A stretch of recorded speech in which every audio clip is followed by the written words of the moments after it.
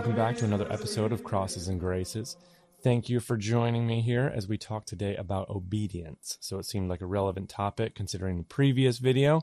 So now we're going to look at how we can be obedient and do everything that we're told to do to make sure that we can be virtuous for God. So before we get started here, I want to make sure to thank all of you for joining us. Please subscribe to the Restoring the Faith channel if it helps you. Please subscribe to the Ecumen channel as well.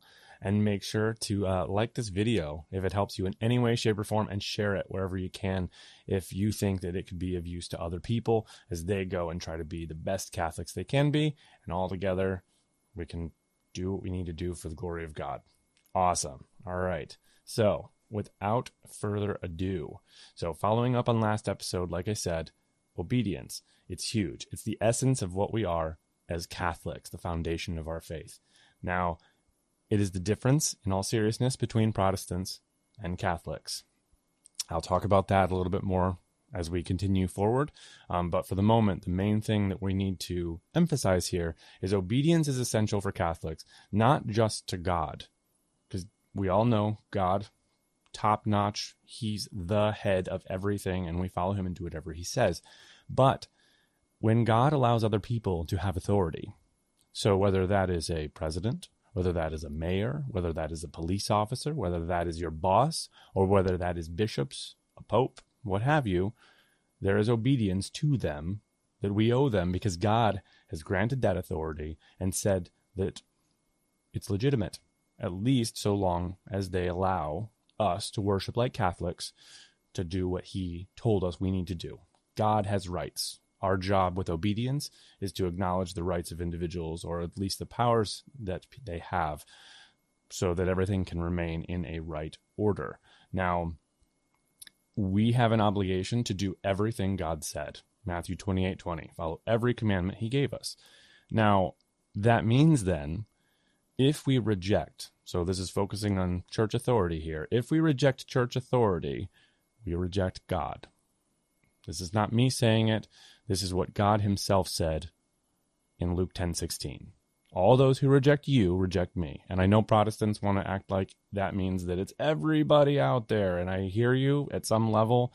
There is a truth in that. Part of that means that, yes, anyone who rejects the Christian message that either you or I or any one of us actually go and share, that's true, they're rejecting God. But also, if we reject the authority that God rightfully instills in men, whether that is, like I said, as part of a country, a family, or a church, if we reject that, well, then we're also rejecting God there too. And then that means we can't be perfect like he told us to be in Matthew 5:48. That seems like a big deal. All right? So what I'm trying to make sure we're all clear on here, obedience is mandatory. You cannot be with God and be disobedient. All right? It's very straightforward. Thomas Aquinas discusses the virtue that is piety in part 2 of the Summa Theologiae, and that is questions 101 and 121. And he is one of the ones who builds on that whole authority and rightful authority and how we who are in submission to that authority must be obedient, and says that the authority of God does extend into other men. So we can't sit there and say, well, I won't bend a knee to another man. That means that we're not acknowledging the fact that God allowed another man to have power over us. That is God's will, whether it be active or permissive, regardless. It's not up for us to choose who's in charge. God does that. Now, if we have the ability to vote in an election, sure, then we go and we help and we go and put in our 2 cents. But if there's a king, if there's your parents, all of these people, or your boss even, you don't get to choose who your boss is. You can choose which company maybe you work for, but after that, your boss is your boss, period. You can't sit there and go, I don't like my boss, I reject him. Well, if we're going to reject men in front of us, our parents, our bosses, or God, or our prelates, our bishops, that's bad. Okay?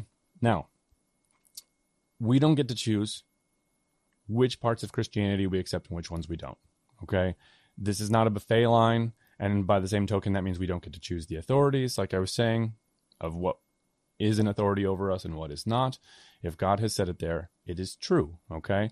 And this is where Protestantism starts to come into the crosshairs here.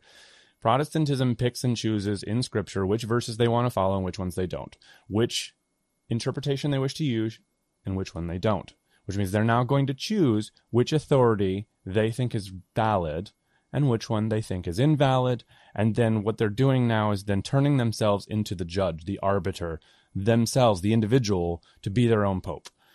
In the end, what it means is they're actually then now rejecting the right order that God has set above them to sit there and say, no, I'll choose it myself because I have a book. That book, that scripture, came from the Catholic Church. It was directed by Pope Damasus, by the way, in 382, and it was Catholics who assembled it. It was in council, by the way, in Rome in 382, Hippo in 393, in Carthage in 397. The Church, rightful authorities. We Catholics, as St. Augustine says, acknowledge the authority of Scripture because of the church behind it, not because of the Scripture itself, okay? So when we are obedient, we must be obedient to the authority. Now, that means we're focusing on God's rights, not our rights. We cannot sit there and choose not to worship him, not to acknowledge his truth or his church.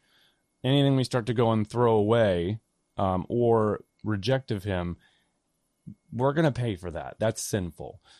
A government that we belong to, when they do that and keep us from worshiping, this becomes a problem. And so this is the thing that I'm going to kind of close on here. There are times when we don't have to be, we'll go with obedient. Okay? So although it may seem right-ordered that someone, a king, a president, a boss, a parent, a prelate, can order us to do something, there are times when those orders are illegitimate because they deny the rights of God. Okay?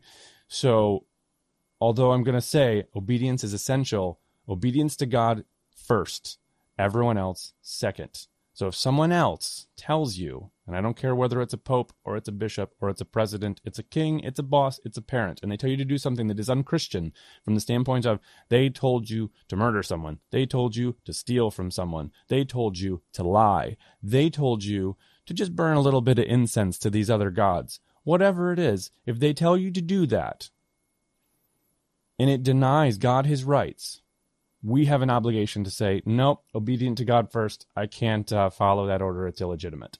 And in that sense, this is why we can look at the Spanish and the Reconquista. So from 700-ish, middle 700s, all the way out to the late 1400s, when the Spanish reconquered Spain for the glory of God, kicking the Muslims out, okay? They were counter-revolutionaries. They were not revolutionaries taking out a rightful authority. No, because the authority that was there was denying Catholic worship. Can't allow that. Same thing with the Vendée in France. Now, they had a much less successful outcome, but were they right in fighting back against Republican forces in France?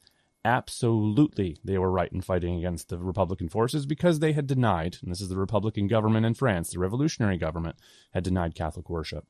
And by the same token, other counter-revolutionaries were the Mexicans, the Cristeros, who did the same thing when the Federale forces actually started rejecting Catholic teachings, murdering Catholics, and denying our ability, Catholic ability, to worship in that country in that time frame. Okay? So the Reconquista, the Vendée, and the Cristeros are great examples of counter-revolutionaries who made the decision to worship God first and not deny him his due. Okay? So they were not rebels, they were counter-rebels. Satan is rebellious. Okay? All those who decide they want to turn against rightful authorities are rebels.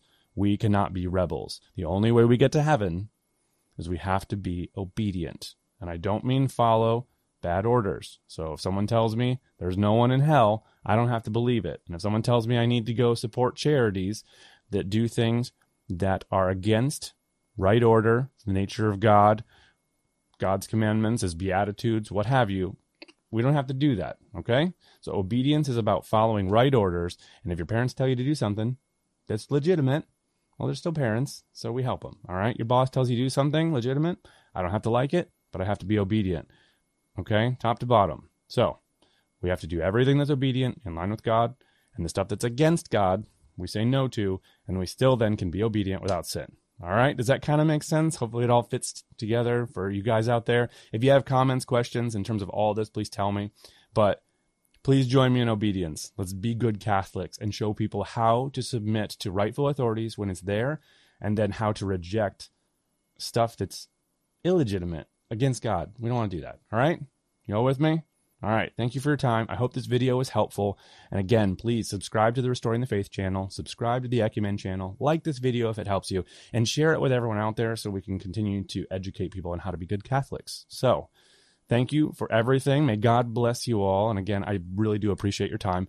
And St. Joseph, pray for us, and have a good one in the meantime. Take care.